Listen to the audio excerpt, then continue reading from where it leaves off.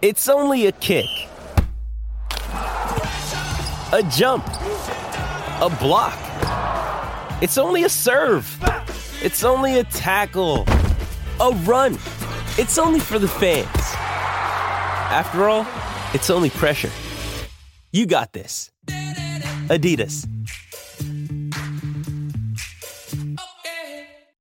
With threats to our nation waiting around every corner, adaptability is more important than ever. When conditions change without notice, quick strategic thinking is crucial. And with obstacles consistently impending, determination is essential in overcoming them. It's this willingness, decisiveness, and resilience that sets Marines apart. With our fighting spirit, we don't just fight battles, we win them. Marines are the constant our nation counts on to fight the unknown. And through adaptable problem solving, we do just that. Learn more at marines.com. Welcome to the Wolverine Confidential Podcast. I am Andrew Kahn. I'm Ryan Zook. And I'm Aaron McMahon.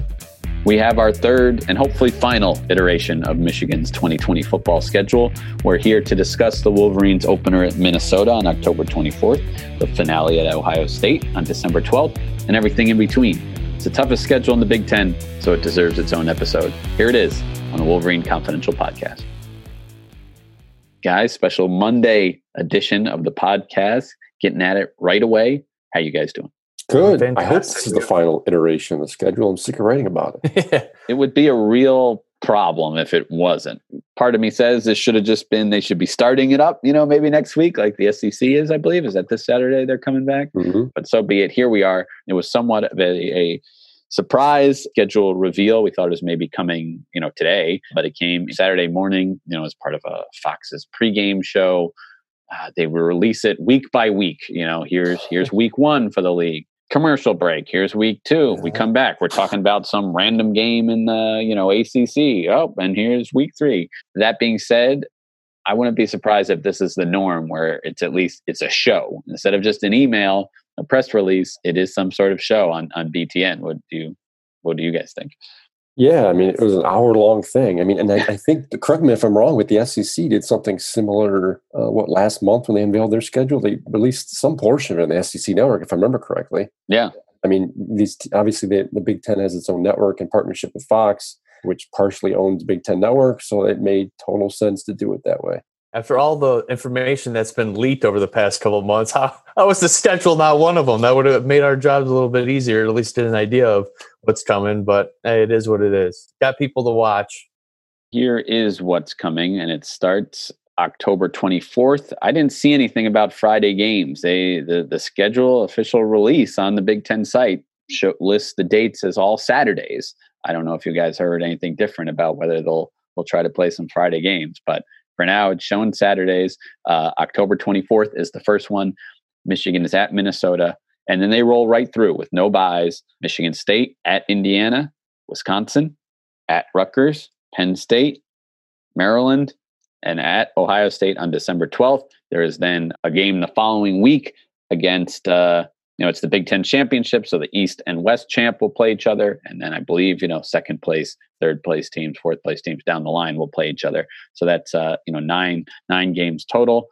First question. This is a tough schedule. Yes. Is it the toughest in the Big Ten, would you say? Yeah, I'd say so. If not the toughest, one of the toughest. Not 9 games in 9 weeks, like you said.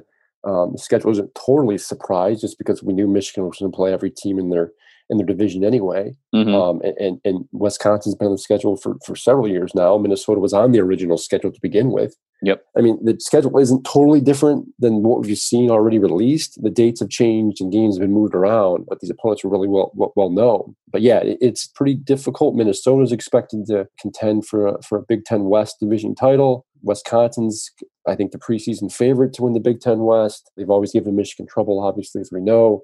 So if they think they're going to play for Big Ten championship this year, and again, that's a big if at this point, they've got a long, difficult pathway, I think, to get there. For sure. I mean, yeah, I definitely believe that the East is still a much more deeper division than the West. And you face the toughest, in my opinion, the two toughest teams in the West this year in Minnesota and Wisconsin. So, yes, Right. I definitely think it is the toughest schedule out there, unless there's another East team. There's no other East team that's playing those two. Exactly. So maybe you can argue like Wisconsin and Iowa opponents would be tough too. But I mean, yeah, Minnesota to start off on the road with, especially if they get Rashad Braitman back. I mean, it's and that Corvette Tanner Morton. I mean, that's a dangerous duo that young secondary could be facing. I'm sure we'll get into this more about opt-ins and opt-outs. But yeah, right now Michigan has so many question marks, and they're going to get some answers that week 1 game at Minnesota, I'm sure. So Nebraska is at Ohio State and then versus Penn State. Those are their crossover games. So maybe that's a team that's comparable. But then you're comparing, I don't know, Northwestern Illinois, Purdue to Indiana, Michigan State, and it's a little tricky. Right. I don't know. In the end, I think it's safe to say Michigan has at least the toughest in the East. But here we go. It's 9 straight games, like we said. That's unusual. They played 7 straight last year. I looked. They played 8 straight. The couple of years before that. But the last time it played at least in 9 straight weeks was, back in 2012, where they ran straight through weeks 1 through 12. That season did not end particularly well for the Wolverines. So I don't know. It is a lot. So forget not having breaks for COVID. I mean, just not breaks for regular injuries or rest or kind of just to, reset things. It's going to be a gauntlet, but it's true for every team. I don't know if we're ready to run through each game on Michigan's schedule, just because there are so many uncertainties about roster makeup, who's opted out but is trying to opt back in. We can get into some of those decisions later, but for now, can we just talk generally about sort of the ceiling and the floor for this Michigan team as far as, records or just sort of expectations now that we actually see on paper, who their opponents are? I mean, I think the ceiling, and this is me being super optimistic at this point, if everything clicks for Michigan and things go well, I think the ceiling is, 6-2 or 7-1. I don't foresee them having a shot being Ohio. Let me preface that. I'm not saying they're going to go that, because I don't at all. But I think if everything goes right, Michigan does have Penn State at home. They do have Wisconsin at home, who they played well against the Badgers in Ann Arbor, not Madison. And you don't know what you're going to get out of Minnesota.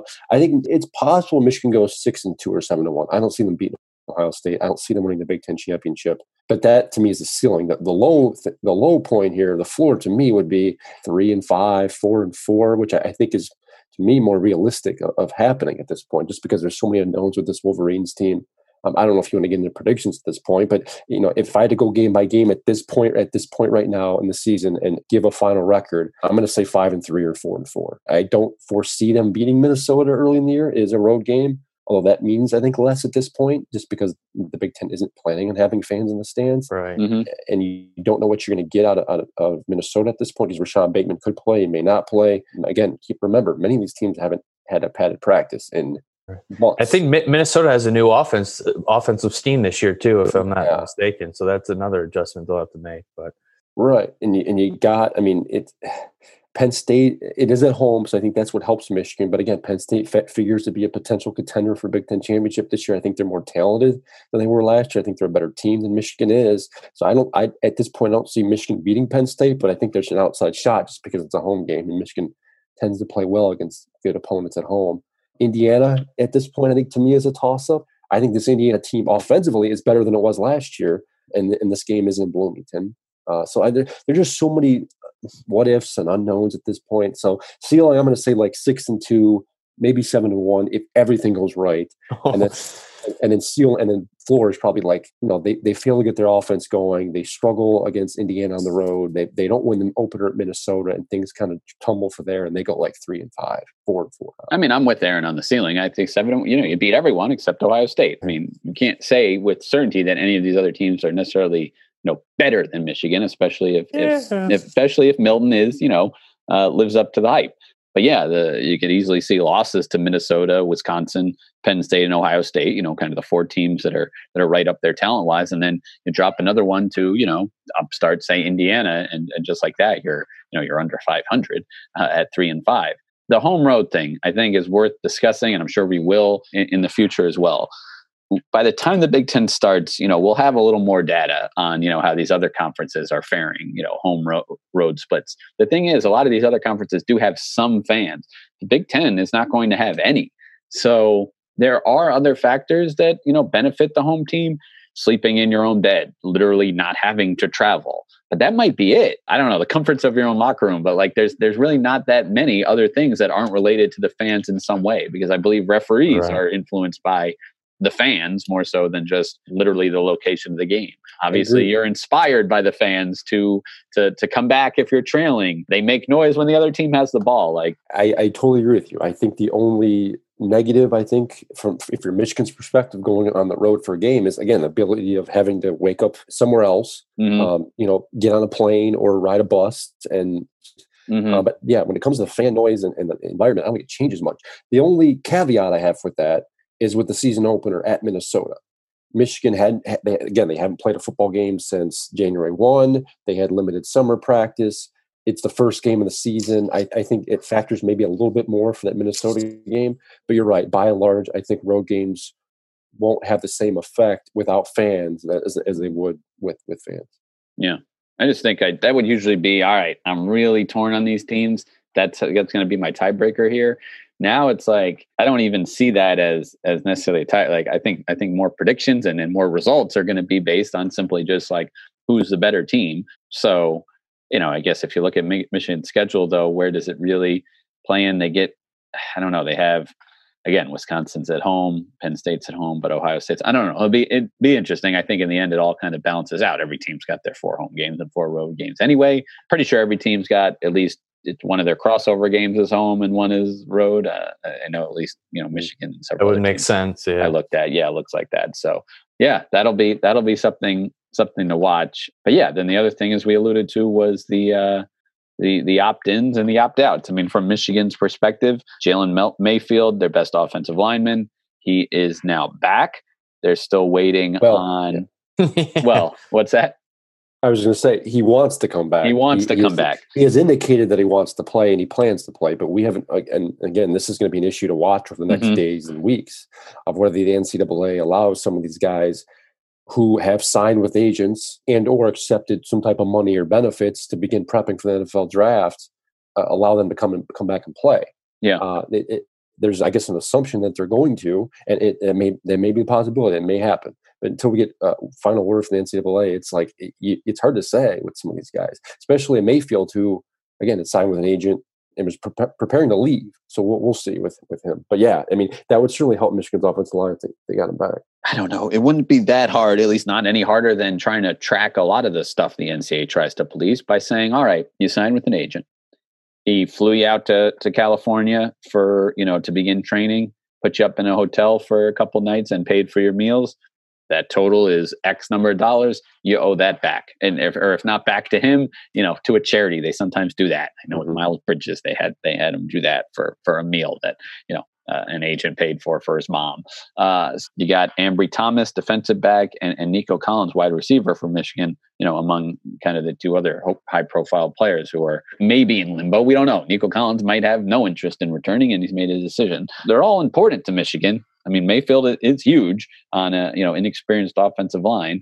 Nico Collins, there's depth at wide receiver, but man, he's the stud out there. He's the big play threat, the guy who's not a slot receiver, unlike most of the rest of these guys at 6 foot or shorter. And then Ambry Thomas, I mean, you can never have too many good defensive backs, and he's your best one. So other teams are dealing with this, but it does seem like it's just another blow to Michigan in their rivalry with Ohio State. The Buckeyes seem to have already gotten, at least the interest from players, their key guys wanting to come back. So we'll see how it all shakes out. I'd say these opt-ins and opt-outs are more important to Michigan than any other program, just because of the position those 3 players play. Like you said, yeah, Michigan would have to replace its entire offensive line if Mayfield isn't allowed to play or come back.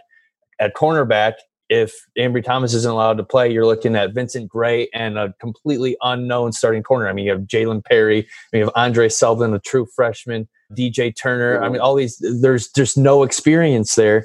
And yeah, Nico Collins was your one true proven deep threat. I mean, at 6'3", I mean, he's your one receiver who can go up down the field and win those 50-50 balls. And I mean, yeah, you have some other key pieces back like Ronnie Bell and a lot of talent at that wide receiver position. But a lot of that talent 6 feet or under and more slot guys that don't really possess the same attributes as Nico Collins. So unless you want to count on Cornelius Johnson, a sophomore who played minimally as a freshman, to be that vertical deep threat that could go up and win those 50-50 balls, I mean, it's a lot of production to replace it if Nico doesn't come back either. So those 3 positions are – Michigan needs those guys to come back if they're going to compete and finish 6-1 or 6-2 or 7-1, like you guys said, for the ceiling. Yeah, and of course, the biggest unknown at the most important position is Joe Milton at quarterback. After 2 years of Shea Patterson, they'll now turn to a relatively inexperienced Milton as a signal caller. What you hear about Milton is, very strong arm. That's like the first, second, and third thing that, teammates and coaches mention when discussing him. A runner, but that's not really what he's known for. I wouldn't say. If Patterson was a scrambler and McCaffrey was, a true runner, I don't know, Milton might fall somewhere in between. Would that be fair to say? Mobile, not just a statue back there, but not necessarily, going to design 10 or 12 runs for him per game. But we'll see. I guess, you guys were on the Zoom call where one of his receivers, was talking about him. I guess what are kind of your expectations for Milton in his first year as starter? Yeah, I mean, he's listed at 6'5", 243. I don't foresee Michigan drawing up a ton of run plays for him. Now, that being said, he certainly has the capability and athleticism to do so, but I don't think you're going to see him scramble nearly as much as you saw maybe Shea Patterson do it. But Milton remains an unknown, and I think with an unknown, someone who hasn't started a collegiate game, you need as many weapons as you can get around him. And like you were saying, Ryan, that's where I think Jalen Mayfield would come and play, and having Nico Collins at his disposal would be key. There's just so many, unknowns with Milton and this offense. That's where we were talking about ceilings and floors earlier and everything else, and that's kind of where it starts with Michigan and Milton specifically. We haven't seen a ton of them. He's played in a handful of games the past couple of years, mainly mop-up duty late in games. He's thrown a couple of interceptions. Just like 11 attempts. Yeah, and his accuracy is questionable, as we've talked about ad nauseum. Now, he did spend a great deal, apparently, as I was told, over the summer working with quarterback coaches and different folks trying to help him in that regard. I know Michigan made an attempt last season to do that, but we haven't seen him, so we don't know where he's improved, where he's at this point. But it's clear that, again, reading between the lines, I wrote, I think last Friday or over the weekend, and I'm live with regards to Dylan McCaffrey's departure. But it sounds like, in some respects, Joe Milton won the job. So apparently he has improved. He has shown the coaching staff something. We just haven't seen it. And with first-year quarterbacks, starting quarterbacks, you never know what you're going to get, especially when you put the pads on it and play a football game. And that's been the case with Joe. And that's why I think that season opener at Minnesota is going to be so, telling with regards to this offense and what they can do. Absolutely. To me, what's a little bit surprising is how much people are talking about him as a dual-threat quarterback already, when really he's never really been that type to kind of tuck it and run. I mean, even in high school, he was more of a pocket passer and would definitely throw the ball more than he would run it. And I mean, I've even on the college football preview shows the other day, Urban Meyer compared him to Cam Newton a little bit and said that, oh yeah, he can run. He's got a hose of an arm. But like really, he hasn't really shown that he could run yet. It could be a new wrinkle that in Josh Gattis's offense if they utilize him. But it will be interesting to see what we get out of him, because like Aaron said, we just don't know at this point because we haven't really seen him or heard much about their practices so far. So it will be, that's obviously the top storyline to watch heading into this 2020 season is what Michigan will get out of the quarterback position. 12 rushing attempts for 47 yards in his career. Of course, that's more than his number of passing attempts for his career, 11. So I guess that's maybe where that comes from. But we just haven't. Also in mop-up duty. Yes. Yeah. And I mentioned his size. I have to think that's going to make him a little slippery and difficult to take down when it comes to opposing linebackers and stuff. So I do think there's probably an opening there, a possibility for Joe to maybe make some more plays with his feet. We just haven't seen it. Like we said, we haven't seen it a ton. It's just unknown. Now that would go along with Josh Gattis's offense, where he can try and get out and get open, and they can design some things for him. We just haven't seen it done. So I'm curious. Maybe he's lost a few pounds. Maybe he's slimmed down. I don't know. But at 6'5", 243, I just don't see him moving a ton out of the pocket. Maybe I'm wrong. Maybe there's some things designed for him, but Cam Newton does. Yeah, right. And sure, running quarterback powers on the goal line last night against the Seahawks. There's with those physical traits. There's definitely a lot to like there. Absolutely, but when you keep hearing about a guy's arm like Joe's, I have to think they're going to try and utilize that as much as possible. But we'll see. Michigan's going to have a stable running backs too. Again, we've talked about ad nauseum too, that they're going to have 3-4 guys there that could get snaps, get carries, and you got Chris Evans, who I think is unique and get outside the pocket and catch passes. So I think that they're going to have options to run the football, and I don't foresee Joe being a big part of that. Well, he will, of course, go a long way in determining Michigan's season. We now know the games. There's 8 regular season ones and then a kind of bonus game at the end. It starts on October 24th at Minnesota, and then get right to it with a rivalry game against Michigan State the following week. So it's all become a little more real now that you actually see these opponents, and Michigan can start planning for PJ Fleck and the Gophers, just about a month away. So we'll have more coverage, breaking down that game specifically, and more, concrete predictions as we learn more about the roster on future episodes of the Wolverine Confidential podcast. Thank you for listening.